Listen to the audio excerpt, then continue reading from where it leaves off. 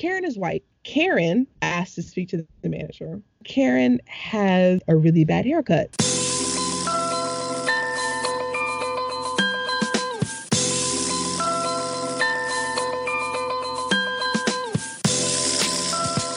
Hi everyone, welcome to Black and, a candid conversation about racism, white people, and ways to move forward.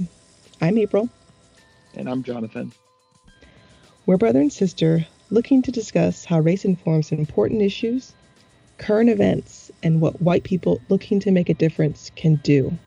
On today's episode, we wanted to get together and talk about things that are going on in the country right now. We do not have a guest this episode, and we look forward to our next episode, which will have a conversation with another group of people. But for now, it's just me and April, and we want to check in with one another about the various forms of white supremacy that we're seeing manifest themselves throughout the country, from the Central Park incident with Amy Cooper and Christian Cooper to the public lynching of George Floyd in Minneapolis.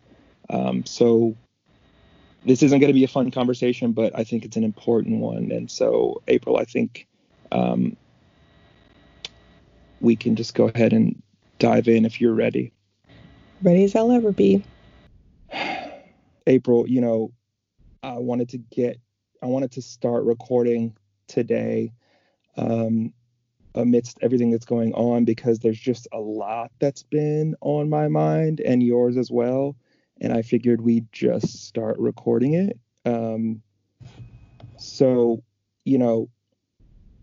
Racism and white supremacy, that's on my mind. And it's being manifest. It's showing itself in our country over the past couple of weeks in a variety of ways. And so I guess what's on my mind is sort of articulating those various ways that it's showing itself to our listeners. But, it's in the context of the George Floyd murder by police. And it's in the context of the Amy Cooper Central Park incident where she called, cops on Christian Cooper, this black bird watcher. All of this stuff sort of happened in the last few days. A couple weeks ago, Ahmaud Arbery was the footage of Ahmaud Arbery being lynched was released. A couple days after that, news of Breonna Taylor, who was murdered by police in her home as she slept in her bed, came out. And so I'm just exhausted. Today I told you that I was going to take a mental health day today. This is the day that Minneapolis prosecutors announced that they would be arresting and charging the man who knelt his knee into George Floyd's neck and suffocated him, the police officer who did that. So all of that stuff is on my mind, and I kind of just wanted to chat about it with you. Yeah, so that's obviously what's been on my mind too. I honestly don't want to talk about it. Yeah. But I know we need to. It's weird. I'm almost in this place. I think it's because we've been in quarantine for so long and I've been, separate from the rest of the world, that talking about it makes it real. Yeah. And if I don't talk about it, then it's like George Floyd is still alive. And yeah, so there are clearly, if we're talking about, Mr. Floyd and Amy Cooper, these are two different types of racism that we're seeing very vividly playing out. One is extremely violent, where someone has been lynched in broad daylight, and the other is a little more covert, where it is a sly use of white supremacy in order to subjugate another person. One obviously has much more serious consequences than the other, but that's only because of how the Central Park incident played out. Christian Cooper could have been killed too, just as easily. It just so happens that he wasn't this time. The next time some white woman calls the police on him, he may be killed. Yeah. So let's talk about that. Let's take them one by one, okay? Like, and just get through parsing out what we think about each one, right? Yeah. I think that's wise. I mean, so with Christian Cooper, so for folks who don't know, this is the incident that occurred in Central Park where a white woman was walking her small dog and was in the same vicinity, I suppose, as a black man named Christian Cooper. This woman's name is Amy Cooper. We're going to put a pin in the fact that they have the same last name and come back to that because Mm-hmm. that's also very fucked up. Mm-hmm. Oh, are they related? It's like, no. So video surfaced that Christian Cooper, the bird watcher, took showing this woman threatening to call the police on him and threatening to tell the police that a black man was harassing her and threatening her and her dog. She said it in a tone like, I'm going to tell them a black man is threatening me, and you're going to like. So very sort of mocking and sort of like, look, I know what will happen to you if I tell the police a black man is threatening me. Mm-hmm. And so then she proceeds to call the police, and then you hear her voice change and she starts fake crying, and she becomes hysterical. Becomes hysterical, yeah, and like sort of short of breath. Part of that is due to the fact that I think she was holding her dog up by the leash or by the collar up off front legs up off the ground, and all the while strangling the dog and not knowing that she was doing that. And so I think that did start to make things a little bit sort of out of control for her, but she didn't understand. She didn't put two and two together that she was like causing a ruckus herself by strangling her dog. But it was definitely an act, and she was intending to get the police involved to hurt or kill Mr. Cooper. And so, yeah. I think just for a little more context, Christian Cooper is a member of the Audubon Society. And so he was bird watching in Central Park, and Amy Cooper's dog was off leash. He asked her politely to put her dog back on the leash so it would stop scaring the birds away. Which is the law. And she obviously wouldn't do so. And then, the situation escalated as it did. And, so I get the idea that this was an act on her part, in that she knew exactly what she was doing. Right. In telling the police specifically, this is an African-American man stalking her and threatening her. But I don't like to use the word act because I find her very sincere. Her hysteria, while unwarranted, I believe it was real. She worked herself up into that state. Right. It wasn't caused by anything else other than her own actions, but she was actually hysterical and probably made herself afraid of Christian Cooper. Through no fault of his. He didn't do anything. He's just standing there. But I think that is the power of white supremacy. Someone encroaching upon her state of supremacy. And she literally went nuts.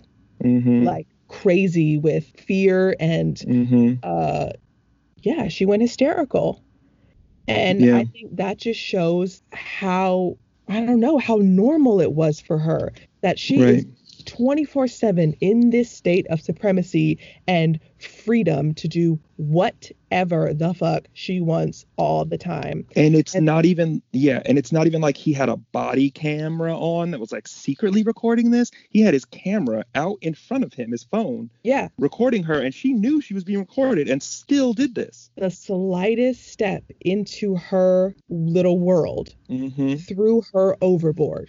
Because it probably has literally never happened to her before, where someone asked her to do something that she didn't want to do, especially a black man.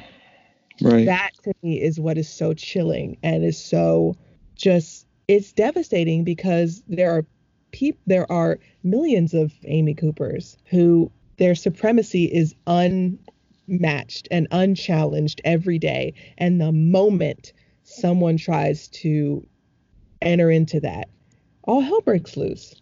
It just shows you, and this is not me calling white people crazy, but this is me calling white people crazy. White because supremacy makes white people white crazy. supremacy makes people crazy. This Yeah. woman lost her shit because Right. someone asked her to put her dog on the leash, so says the law. She lost it. That is a Right. testament to what white supremacy does to people. It Right. makes you legit batshit crazy. That doesn't mean you Right. can't be doing your job every day, living in America. That shows you what America is. If every day people living in the state can function fully and, be in the world okay. But it's just mind blowing. So it's worth saying as well, you mentioned her living in the world every day. She works for, I believe, a financial or insurance company, or worked. She's been fired since, but she was a manager at this company. So remember, she had people reporting to her, right? Like she undoubtedly had black and brown people for whom she was their boss. Mhm.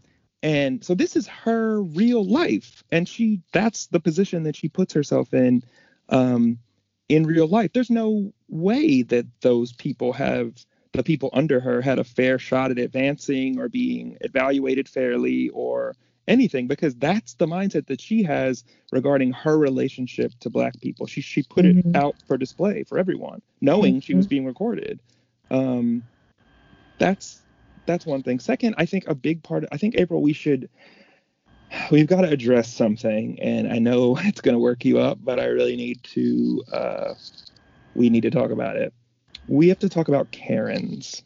So, right. Okay. So a lot of Oh, fine. You said it. right, like you asked for it. So a lot of people started, me included, started calling her Karen, as a term that has been going around. I don't know who started it, but I assume someone within the black community has made it a thing that we call sort of like deranged, crazed white women who are asking to speak to the manager, who are calling the police for no reason, who are getting themselves worked up into fits over nothing. And so it is a gendered term. It refers to women. It refers to white women.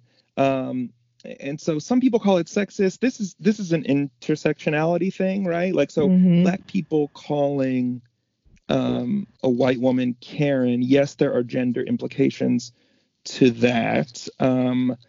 If a man is doing it, but the overlap and the racism that accompanies every Karen that I've ever seen makes it okay for me to call her a Karen in my mind.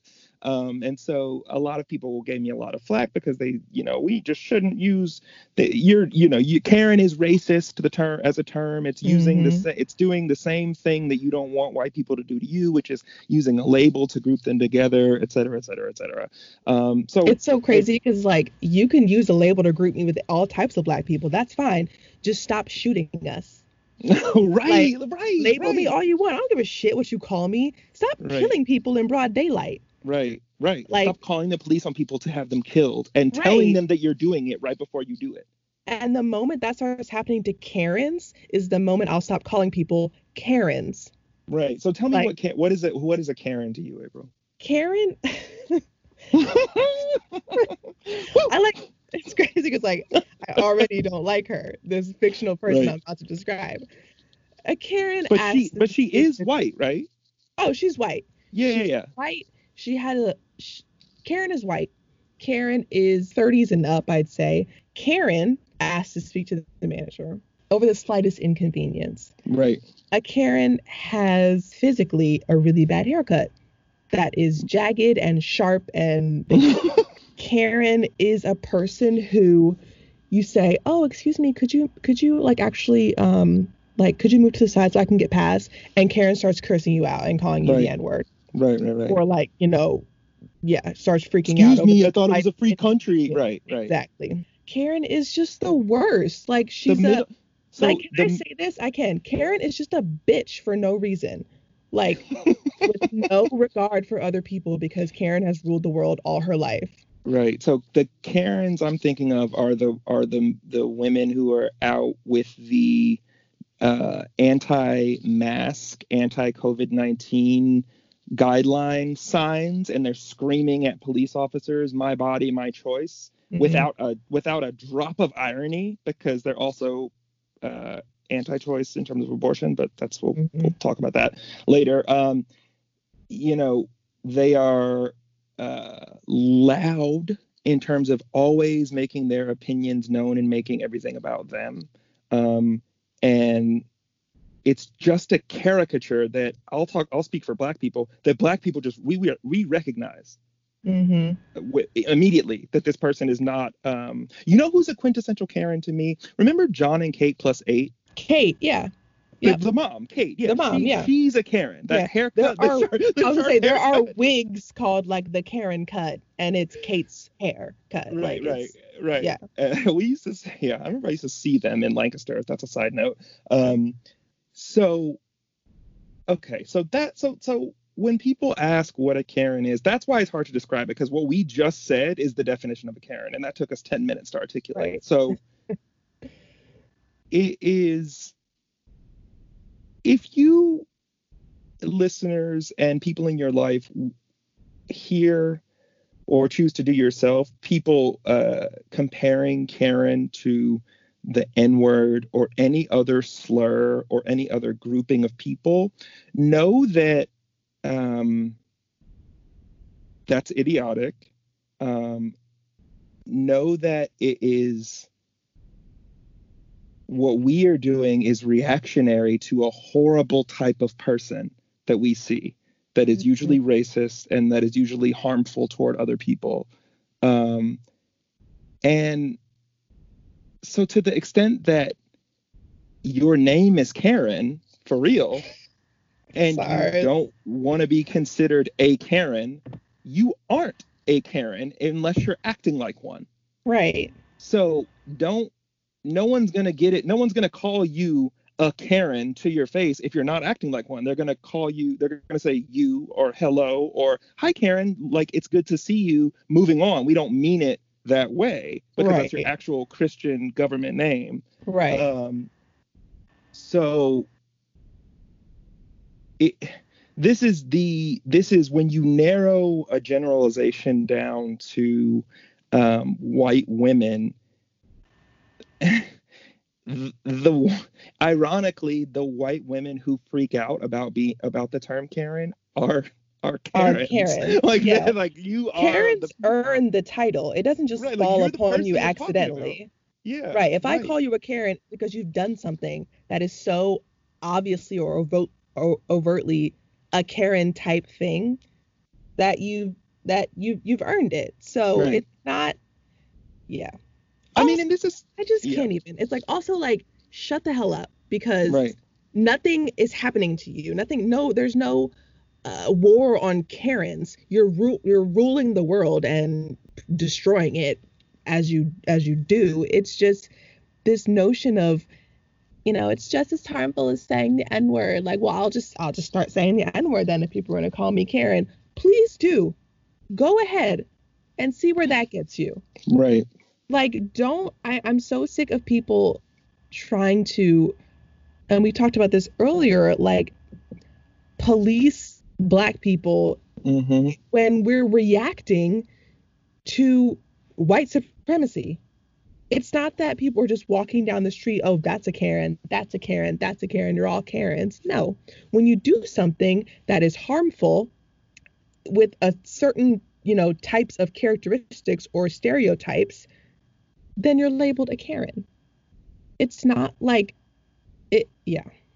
yeah, We, yeah. No, you're right. it's not just this like willy-nilly, oh, Black people need to come up with, and it's not only Black people who call people Right, Karen, but it's right, not like this was just invented as a way to harm white people. It's, y'all are doing shit that is harmful and annoying and mean and violent.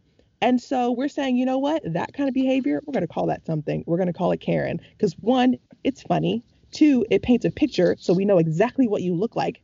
And three, it's accurate. right, Sorry, don't right, earn the title. And right, then I won't call you a Karen. right. Yeah, agreed. So, this is, to me, I see Karens as sort of leaving a trail of arrested or hurt or killed Black people in their wake. Black and brown people, really, because also Karens are freaking out about people not speaking English out at stores and places, and so that it often happens to the Latinx community. Yeah, everyone who is not white pays the price. Right. At best, a Karen is just being an asshole. At worst, you're getting someone killed. Right. So I So this is refuse to apologize for that term. so this is Amy Cooper. This is the Central Park Mm-hmm. person. This is she was gonna call the police because someone dared to correct her and tell her to put her dog on a leash. Mind you, her dog is ruining the bird watching experience. Her dog is probably, dogs bark at me because I'm black, and their owners are afraid of black people. So like I get barked at by, you know, people who own racist people who own dogs all the time. And so I assume her dog would not have met Christian Cooper with kindness. He had dog treats in his pocket for just that reason, I would imagine. The same reason mail carriers carry dog treats so they don't get attacked by dogs. And so, he has come out and Christian Cooper has come out and said, talked about this, and the New York Times did a big piece on it. He's talked about how he has to, he's wandering through New York Central Park, rummaging through brambles and stuff, holding a black metallic object, which is his binoculars. That's a risk for a black man to do that, because holding a wallet will get you killed. Holding a wallet will get you shot 41 times, like Amadou Diallo back in 90, whenever it was, 96, 94. In New York City. So it is by the police.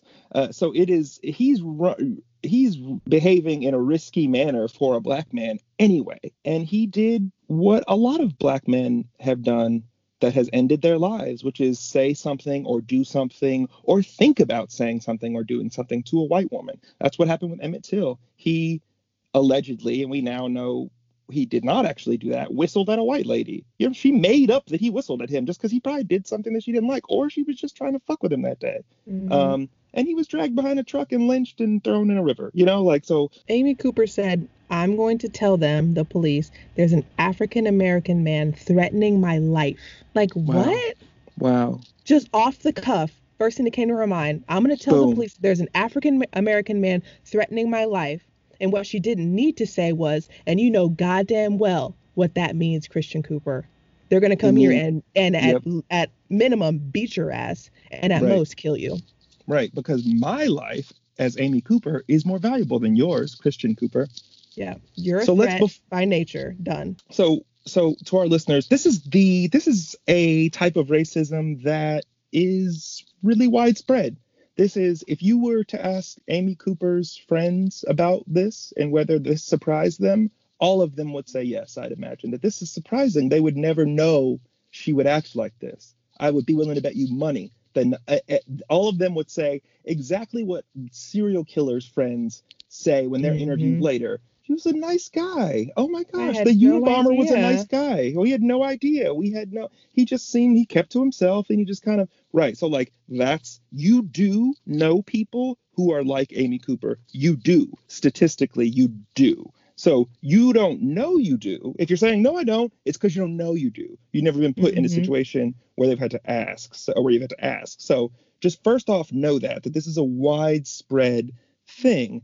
This person is the manager at a company where people report to her. She's a normal, everyday, red-blooded American. And this was her response when she got asked to have her dog put on a leash by a black man. That's one. This is the type of racism that is most common and most insidious, because there's no way to prove it's racism, right? There's no way to prove she wouldn't have done this to a white man. That's what people always say, show me evidence. It's like, well, okay, so I can't prove to you that she is racist against black people and she thinks white people are better, aka a white supremacist, because you think a white supremacist is a Klan member, right? And there's no evidence that she did this to a white person, because she's probably never done it to a white person. And white people don't think to film this stuff because their life isn't being threatened if she freaks out at them. Threatening a white man, I'm going to tell the police there's a white man here. That's not that wouldn't be a threat. Right. That wouldn't be. Why don't you ask him for help? He's Right, probably it's a there to threat. help you. Right, it's a threat in that the police are being called, but it's not a threat that because Because of white his people race. And so, aren't viewed as threatening. right. Um, so, you I'm sorry, know, I'm over her. Let's stop talking about yeah, Karen. that's enough. One more thing I just want to discuss, April, before we move on, is the fact that Christian Cooper and Amy Cooper have the same last name. Yeah, that like made my tongue itch. So that fucked with me because I kept hearing, and so just so our listeners are reminded here, Amy Cooper, this white woman in Central Park, has the same last name as Christian Cooper, the black man on whom she called the police. And a lot of the reporters I heard talking about it, they would always say, "Oh, okay, no relation." You know, Christian Cooper, the man's name, no relation, no relation, no relation. They always say that. They have a relationship. Oh, they have a long history relationship. It's just not, yeah, it's just not the relationship that people are thinking. So, you Mm-hmm. know, there's that. I think it's the Malcolm X quote. You know, he says, "Who are you?" You know, he's talking to black people. Mm-hmm. What is your name? It's not Jones or Smith. Mm-hmm. That's the names you were given when you were brought here, stolen Mm-hmm. here. They took our names and gave us their names as a way to identify who owned us. Okay, so I'm not saying that that Amy Cooper's family owned Christian Cooper's family, but I wouldn't be surprised. And some white person named Cooper somewhere owned Christian Cooper's family in this country. I would imagine so, unless he Right. is a native of some other country where he was named Cooper as a baby, and his father's father is Cooper, all the way back to as far as they could trace, which I doubt. He was given that name when his ancestors were brought to this country. Yeah. So Yeah. So Amy was go given ahead. that name wherever her family's from, Yeah. traced back to wherever she's from in Europe, you know?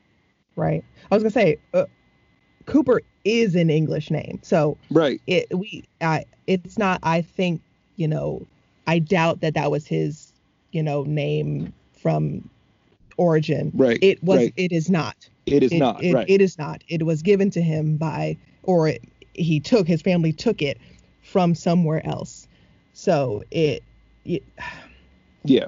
So that that's kind of just stuff people. is just, yeah, I mean, it's So that's just, the sort of like meta stuff that, like, at the end of the day, just remember that we're swimming in an ocean of white I supremacy, was gonna right? say, Like, it's just it's, never ending vastness. it's, It right, touches right, everything. This right, dude can't even have a news article with his own name in it.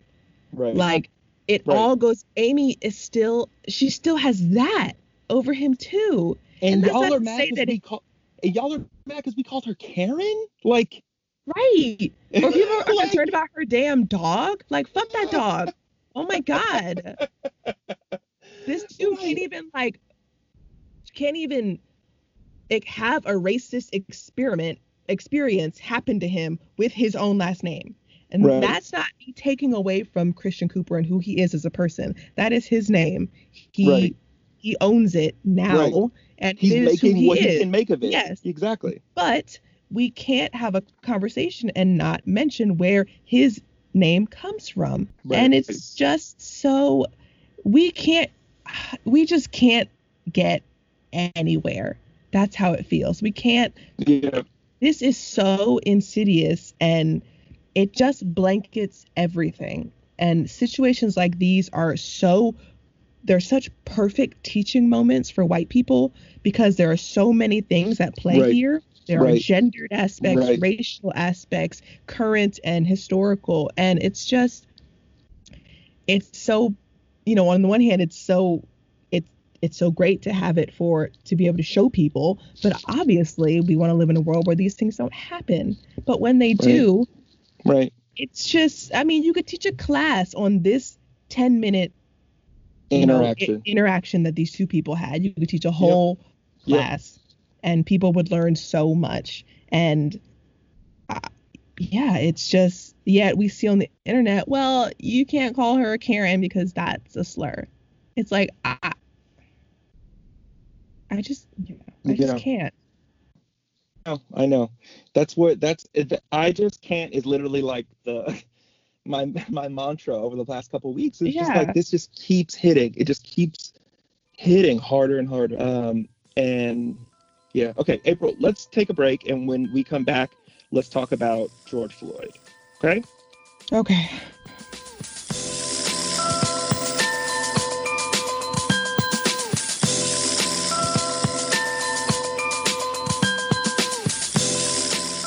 Okay, John. So we talked about Karens, we talked about Amy Cooper as one type of racism that we've seen this past week. What's the other type when we're talking about George Floyd? So that's the overt white supremacist hate that is violent and murderous. Um, so George Floyd was a black man living in Minneapolis, Minnesota. He Evidence of his murder surfaced a couple of days ago. And it's a police involved killing. He was stopped by police. We now know the police were called on him because he used a counterfeit $20 bill, which I don't know if he created it or someone it was given to him, or if he Or if was it was trying, even counterfeit. or if it was even counterfeit. Right. I just don't know. And so, but regardless, police stopped him, and it ended with an encounter of an officer, Derek Chauvin, kneeling his knee on Mr. Floyd's neck. Mr. Floyd was lying face down, handcuffed on the street, and the officer knelt on his whole weight on his neck for we now know about 9 minutes. All the while, George Floyd screaming, "I can't breathe! Help me! Help me! I can't breathe!" There are multiple people around saying, "You got him on the ground. He's not resisting. He can't breathe." And we now know, looking at the footage, we know that, toward the last couple minutes of the encounter, George Floyd, he calls out for his mom. Mama, help me. He's a grown man. He's I don't know how old. He looked like he's at least 40. And his mom had died. His mom had died 2 years earlier, I think, to the day, actually. So he was screaming for his deceased mother, I think, knowing that he was about to greet her. He says, "Officer, I'm about to die. I'm about to die, officer." And then he did die. So, we now know, because this officer was charged today, Derek Chauvin, with manslaughter and murder 3, which we can talk about. We now know from the charging document that it was over 8 minutes total that Derek Chauvin, former police officer Derek Chauvin, was kneeling on George Floyd's neck, and it was 2 minutes and 53 seconds of that time that George Floyd was unresponsive. The charging document says non-responsive, meaning not moving, not talking, barely breathing. They checked his pulse during that time, and the knee was still on his neck. There's other footage today that surfaced showing, I believe, 3 other officers that were all knelt down right there next to him, all watching, all assisting with this. A couple times someone says, "Should we flip him over?" The answer is no, they don't do it. You can see a stream of liquid starting to run away from the body, George Floyd's body, which I can only presume was the sort of loosing of his bowels right before you die. That sort of happens. And yeah, so I mean, look, originally, before the footage came out, The police said he resisted arrest and then ended up having a sort of medical situation. So that was all we knew. Then the footage comes out and shows him completely cooperating. Not that it matters, right? Like, not that it matters. He I was could be gonna saying, say, like, fuck police, I hate you all, I wish I could kill you right now, kicking, screaming, fighting, and that's still not licensed to kill him. Right. I mean, I was thinking, is it even worth mentioning, in the video, you can hear someone say, okay, get up and get in the car. It's sort of unclear as if it's a police officer or a bystander, but that is said. You can hear that. And he says, I can't move. This whole resisting arrest nonsense is just, first of all, when one person is handcuffed on the ground face down, and there are 4 other armed grown-ass men. That is vulnerable as you can be. If you can't get that person into a car, and even if he's kicking, screaming, biting you, that's a whole different problem. That's on you. That's your police training. That wasn't what we're seeing here. Right. He was laying helplessly. So regardless, right, I just watched a video the other day of a white lady who was getting an $80 speeding ticket or moving violation in her car, and she wouldn't accept it through the window of the police officer, and she wouldn't sign it, and she started screaming at him, close the door, I'm not taking that from you, rolled her window up, sped away in her car. He chased her down, got her to open the door, pulled her out. She's kicking him, punching him, screaming, yelling all over, over this $80 ticket. And he ultimately tased her, and she, and dealt with her rightfully. She was a threat to this officer as a human being, but she walked away alive with her life. After having resisted in the most violent way you can resist arrest, aside from using a weapon.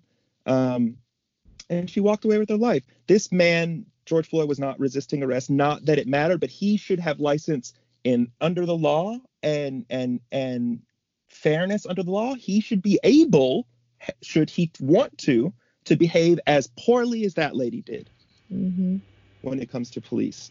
And that wasn't even a question, but he knew better because he's a black man. So he cooperated fully, and they still killed him.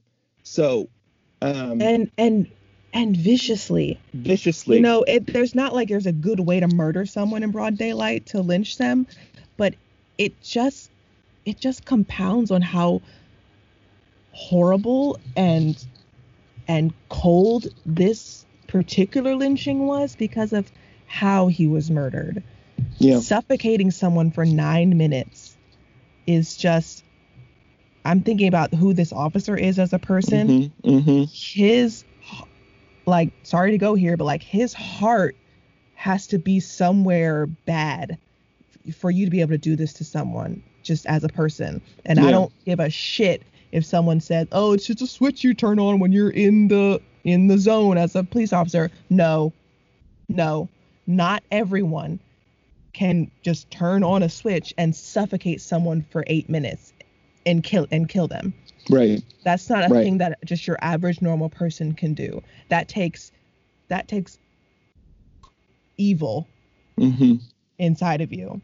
And the 3 officers who watched, it's that same thing, or extreme cowardice, whichever one. Right. So, Derek Chauvin, a little bit about who he is. He has had 18 citizen complaints against him in the past. He was involved in an automobile killing of a civilian. He was involved in a shooting killing of a civilian in the past. He is someone with a record of complete abuse and mistreatment and insubordination, and so and failing to abide by the policies of their police department. And so he's someone that should have not been a police officer anyway. He should not have been allowed to be. And a few of the other people who were there have similar backgrounds. He is a MAGA Trump supporter. So I saw, he's been at multiple Trump rallies. I've seen him in pictures with Trump in the background. That's not to say that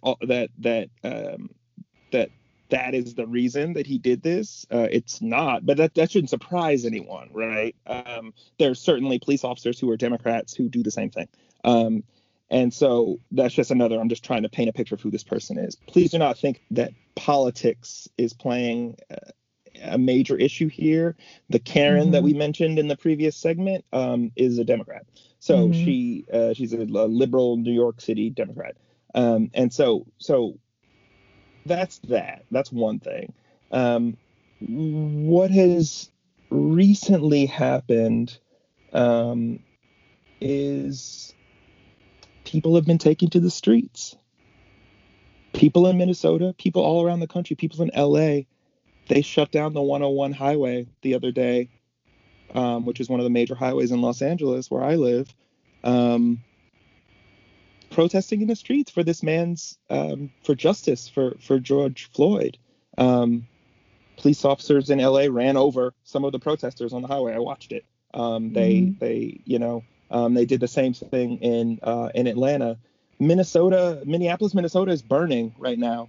People are, there are peaceful protesters. The large majority of these protesters are peaceful, and there are random folks who are taking advantage of the situation and looting and sort of rioting.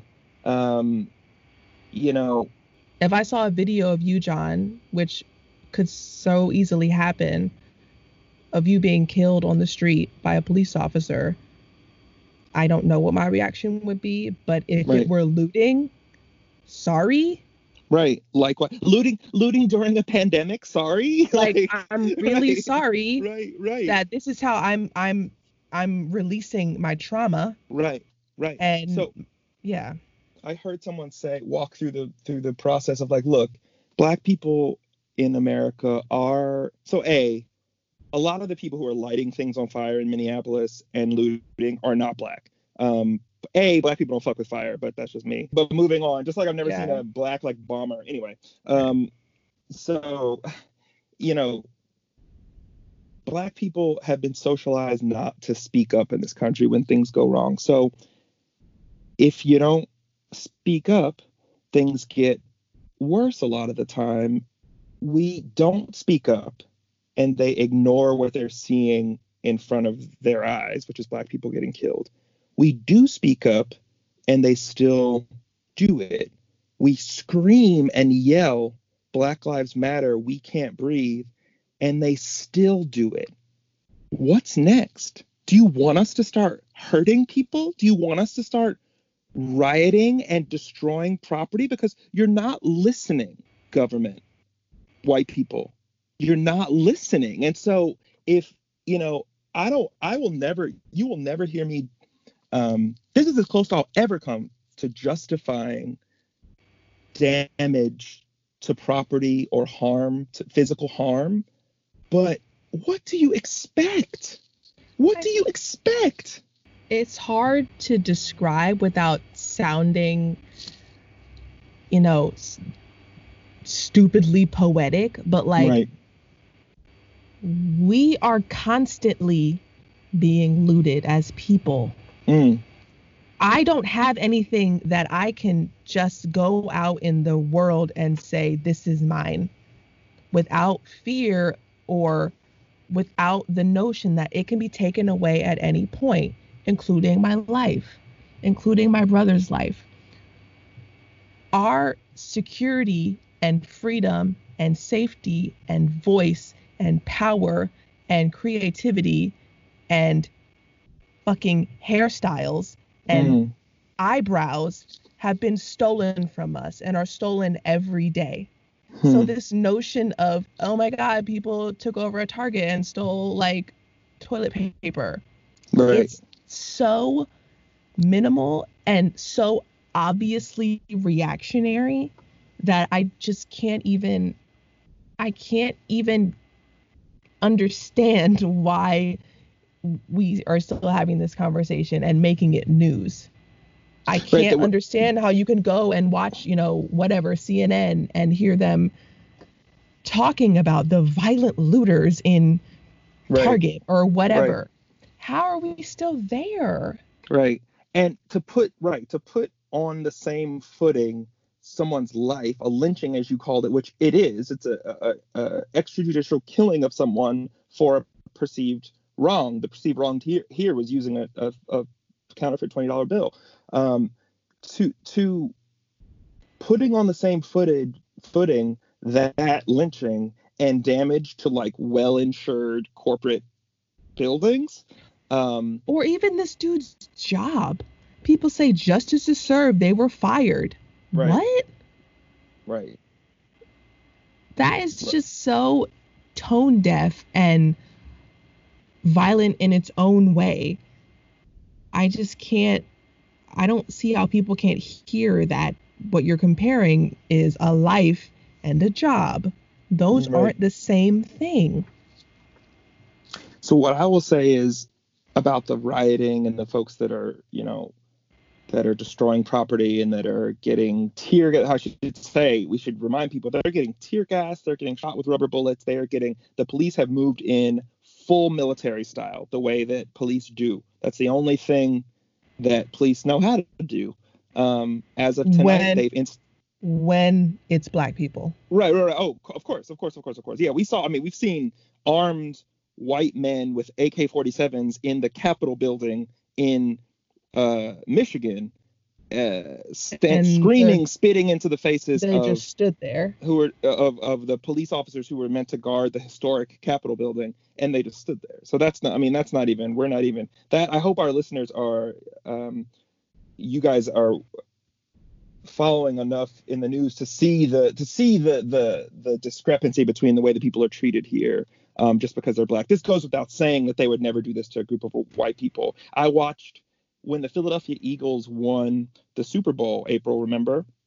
We were in downtown Philadelphia, won the Super Bowl. So it is a celebration. A celebration. I watched drunken white men climb flagpoles, flip cars over, light them on fire, do swan dives off of the Ritz-Carlton awning into a crowd full of people. I watched people not only pick up horse shit from police horses, not only eat horse shit because Philadelphia fans, but throw horse shit at police officers drunkenly. You mean to tell me that that doesn't warrant getting your ass beat from the cops the way that these at minimum the way that these protesters who are protesting a lynching by one of the actual police officers, that's whose brothers, quote unquote brothers in blue, are out patrolling this. So sorry that we're upset, but fuck you, right. And so I will say I stand with the protesters in Minneapolis. I don't know that I could bring myself to throw a Molotov cocktail through a window. I know that I couldn't actually. I stand with them unequivocally, and I stand for what they represent. And if I weren't high risk for goddamn COVID-19, I'd be there with them. Yeah. And so, Martin Luther King, one of my favorite quotes by him, and I hate when people quote Martin Luther King because they never do it right. They always cherry pick the whitewashed, peaceful lunch counter sit-in, civil disobedience quotes, and it's Martin Luther King because that's the only black person in history that's the only black, right? That's the only black civil rights figure that they know. Martin Luther King said, "A riot is the language of the unheard." That's one of my favorite quotes by him. That's if you want me to be more like Martin Luther King, if you want the looters and the rioters to be more like Martin Luther King, read that quote and read the rest of everything that goes along with that from that writing and his speech, and then we'll see what you think about Martin Luther King's opinions on this kind of thing. Mm-hmm.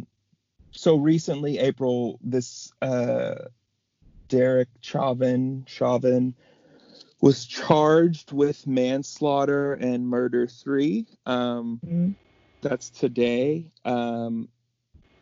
That is, just so folks know, a low-level murder or a charge that involves taking of a life. So manslaughter is when you do something so recklessly that you should have known that it would lead to someone's death, like drunk driving. They're saying, this officer acted in such a way that he should know that this would kill someone.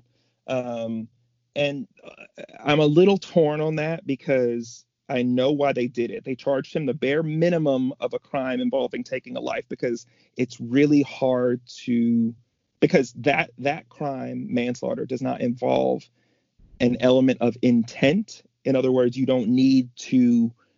the prosecutors don't need to prove that he meant to kill him and wanted to do it. That's a lot of the time what juries get hung up on in these police trials, that you can't prove that an officer meant to kill someone, particularly because of what we think about officers. Most people think about officers, which is that they're out to do good and they would never think, I'm going to kill this person. So they charged him with a crime that doesn't involve that element. It also has a much lower mandatory minimum sentence. And so, he could spend 5 years of his life in jail or 10. Whereas if he was charged with a capital crime, it would be the rest of his life or death penalty, for example. And so that's what I don't understand, because I consider myself a very logical person and I can't make those pieces fit together. Right. How can you, if a police officer, a grown, trained officer, is keeping someone from breathing for 8 minutes, but didn't mean to kill him. 3 of which he was unresponsive, mind you. You know that humans need air to breathe. You intended to restrict his air for that amount of time. In what world is that not an intent to end someone's life? Much less he screamed, "I'm about to die, officer." And they knelt on him for 3 or 4 more minutes after that. If you don't intend for him to be killed, what did you intend? Yeah, that's really hard for me to talk about. Yeah, I know. I think it is. I think they're playing it. So to be fair to the prosecutors, sentence I never thought I'd say. To be fair to the prosecutors, they can always add charges, right? Like they can add charges that require more elements if they find them, right? If you find a text message or something that says, "I'm going to go out and kill a guy tonight," from this Chauvin person, that can serve as evidence of his intent to kill someone, right? And they can up it. But I just don't see anything. I mean, maybe, and the FBI is looking into it, so maybe they'll get evidence, and maybe who knows? But they did the least possible thing by charging him with this. So I just want to back up for a second as well. He wasn't arrested this whole time. Mm-hmm. He wasn't arrested this whole time. So people, and I was hearing they did a press conference the other day, the prosecutor saying, we want to make sure we have all the evidence we need to, beyond a shadow of a doubt, we can prove that we can win this case, and then only then will we charge and arrest him. That is not how it works. You do not have to have beyond a reasonable doubt evidence to arrest someone for a crime. Okay, police, that you don't have to have a warrant to arrest someone for a crime. You have to have probable cause. You have to, the police can see you doing something that serves as the probable cause that you broke the crime that you just broke, littering, let's call it. And police arrest you right there on the spot. There's no you go to lockdown, you go to lock up and a county jail or a magistrate holding cell, and that's where you get charged, if ever. That's where you get, and then later they continue to collect evidence, and that's where it gets presented to a jury beyond a reasonable doubt. This beyond a reasonable doubt nonsense about charging someone is absolutely ridiculous. And to drive the point home further, I was just watching live coverage on CNN, and a man, I forget his name, damn it, a black reporter on CNN was out covering the protests that were going on in Minneapolis, and the state police he was cooperating fully with the state police, and they were asking, I think, getting him to try to move to a certain location or something, and they're like, he kept saying, we'll go wherever you want to go, just tell us where you want to go. And a couple seconds later, they arrested him, and they take him off in handcuffs for who knows what crime they've committed. He's to have committed, but they would have to say they had probable cause to arrest him for X. And so They arrested him immediately upon doing whatever they said he did. And you mean to tell me that you couldn't have arrested this Derek Chauvin man when the whole world saw what he did? The whole world saw what he did. And if that video does not constitute probable cause for an arrest, I don't know what the fuck does. So they finally charged him with the lowest possible thing they could charge him. Hopefully they'll tack on charges later. Hopefully the other officers, every single police officer that was at that scene needs to be charged, because they all have a duty to help a citizen when they see a citizen being killed. They also all, April, if you and your friends get in a car and go to a bank and your friends get out and rob the bank and get back in the car and drive them away, you're responsible. My ass is going to jail. That's felony. Like, you were involved in that. Like, and so they were all there. It's not like they were just friends. They were there on assignment together, as they had been called to a scene. So that's that.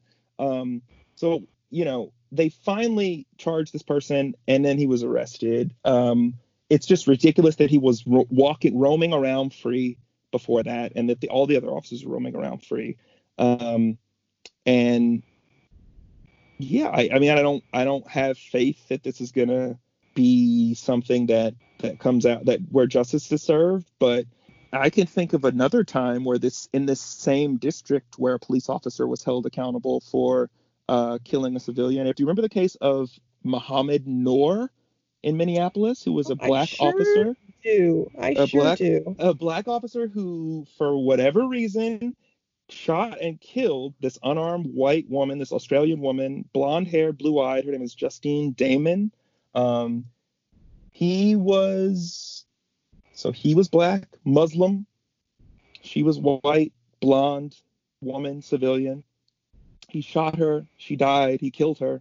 And he's been convicted of murder. Mm-hmm. He was charged and convicted. It was a huge story, and all the Blue Lives Matter people were like, yeah, fucking man, yeah, get him there, because they're racist. Right.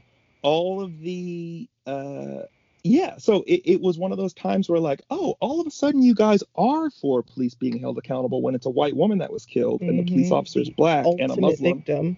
Right, exactly. So we know the prosecutors in this case can do this. They can hold police officers accountable for killing civilians. They can. Let's see if they do.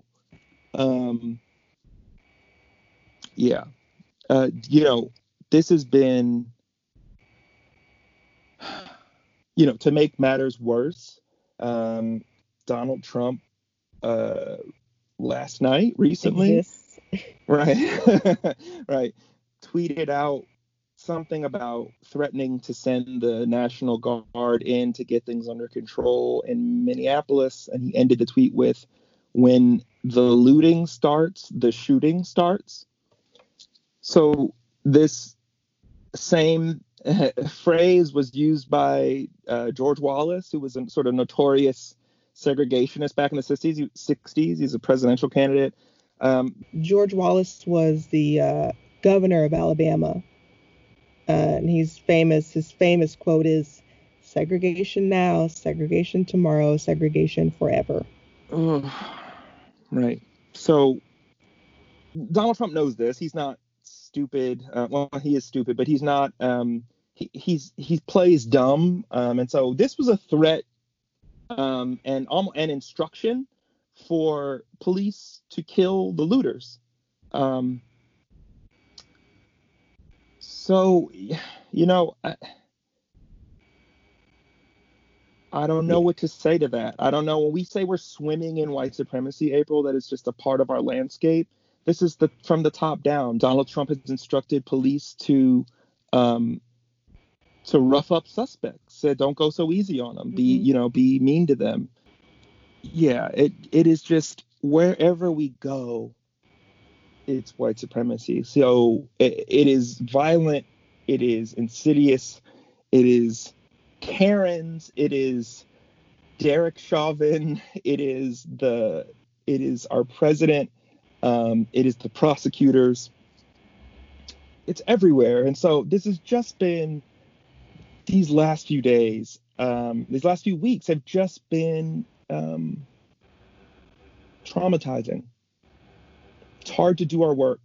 Yeah, I had a minor breakdown this morning, but then 15 minutes later, I was having a one-on-one with my boss. Clocked in on the clock at work. Yep.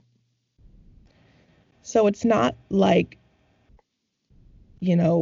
Black people get to be traumatized and then go to therapy or go to and recover, get some sort of help recovering, get a week off from work to process what they're experiencing and seeing.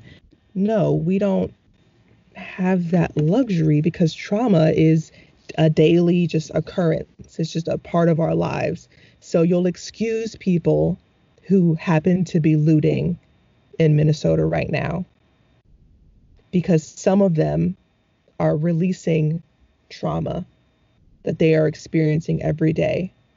It's not just let the kids be kids and burn the place down. No one is saying that. Relax. No, of course not.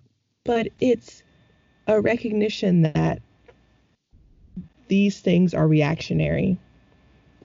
And when you don't give people the space to recover and process and be heard and then have change occur, what do you think will happen? Change in this country, change has never occurred without force and crisis. This country was founded on that. This is the Boston Tea Party. It was a riot. It was a riot. It was not a party. It was not people drinking tea. It was an uprising. So and they're called patriots, Right, they're patriots. They are, they're accepted as that. And I hope what will come from this, with with MLK's words in my sort of mind, that rioting is the language of the unheard. But I'm not hopeful. I do hope, but I'm not hopeful, if that makes sense. And so I've always heard, I don't know who said it, that crises precipitate change. And I hope that's the case here, because this is a crisis for us. The Black community is in crisis. We don't know what to do. We don't know how this will change. And so if you're listening to this and you want to help, there are ways and there are things you can do. We've posted about it a ton on our Instagram account, signing folks up for, if you're in the Los Angeles area, White People for Black Lives. If you're generally across the country, showing up for racial justice, Surge, SURJ, has affiliates in all major cities and in every state and probably near you. So find them and sign up and do what they tell you to do. There's so much you can do. Don't feel helpless. This podcast is one thing that April and I do. And it just is, it's a disheartening time. And then on top of everything else, COVID-19 is happening. So, over 100,000 people in this country have died from COVID-19, and a quarter of them have been Black. And Black people are 13% of the population. So it's everywhere. And it's a hard time to be a Black person in America. Harder than normal. It's always hard, but it's harder than normal. And so, there's no poetic, catchy way to end a conversation like this. I'm glad I have you, John. I'm glad I have you too. Seriously, I look to my family, but it's terrifying as well, because that could have been you on the ground. That could have been me on the ground with his knee to my neck. Well, when we come back, we will talk about the action item for this episode.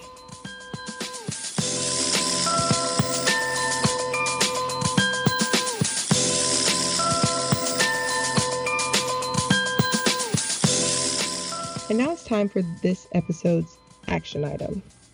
So for this episode's action item, we want to encourage white people to add something into your social, justice resume that gets you out of your comfort zone. Do something new that makes you uncomfortable. If you're thinking to yourself, well, I already do, this, and this.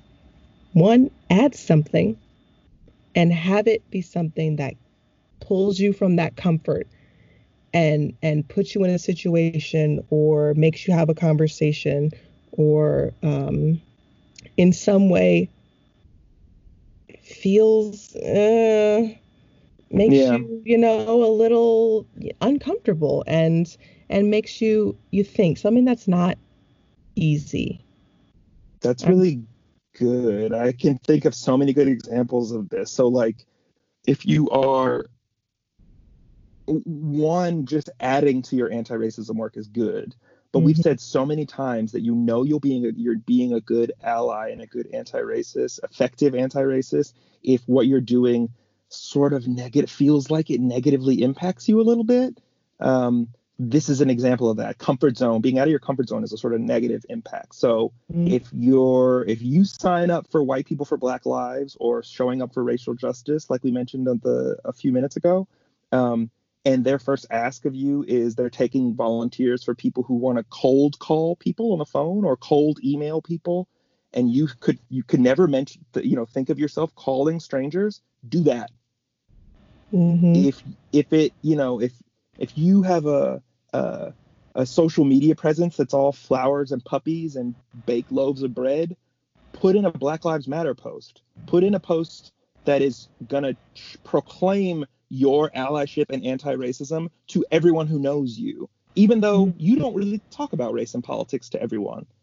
If you donate regularly to a organization or program, add a little bit so that maybe you can't go, order out as many times that month because now you're donating to an organization in support of Black lives. If you've never gone to a rally or a protest, go to one. If you've never talked to that one friend who you're unsure about, you're unsure how they feel about racism and allyship, start that conversation. If you have everyone in your family on board with your beliefs and how your anti-racism work, get one of them to come to an event with you. Get one of them to sign up for something. Get that one relative that you haven't talked to this about because you're afraid to, talk to them about it.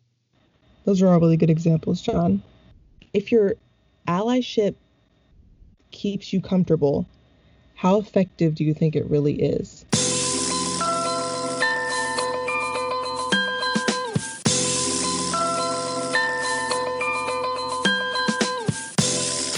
This episode of Black Ann was produced by us, April and Johnathan Perkins. It was edited by me, and our music is by Fifth Child. You can find more of his work at fifthchildmusic.com. That's number 5, fifthchildmusic.com. You can find Black Ann wherever you listen to podcasts. If you like what you heard today, please feel free to rate, review, and subscribe to the show. Also, be sure to tell your friends.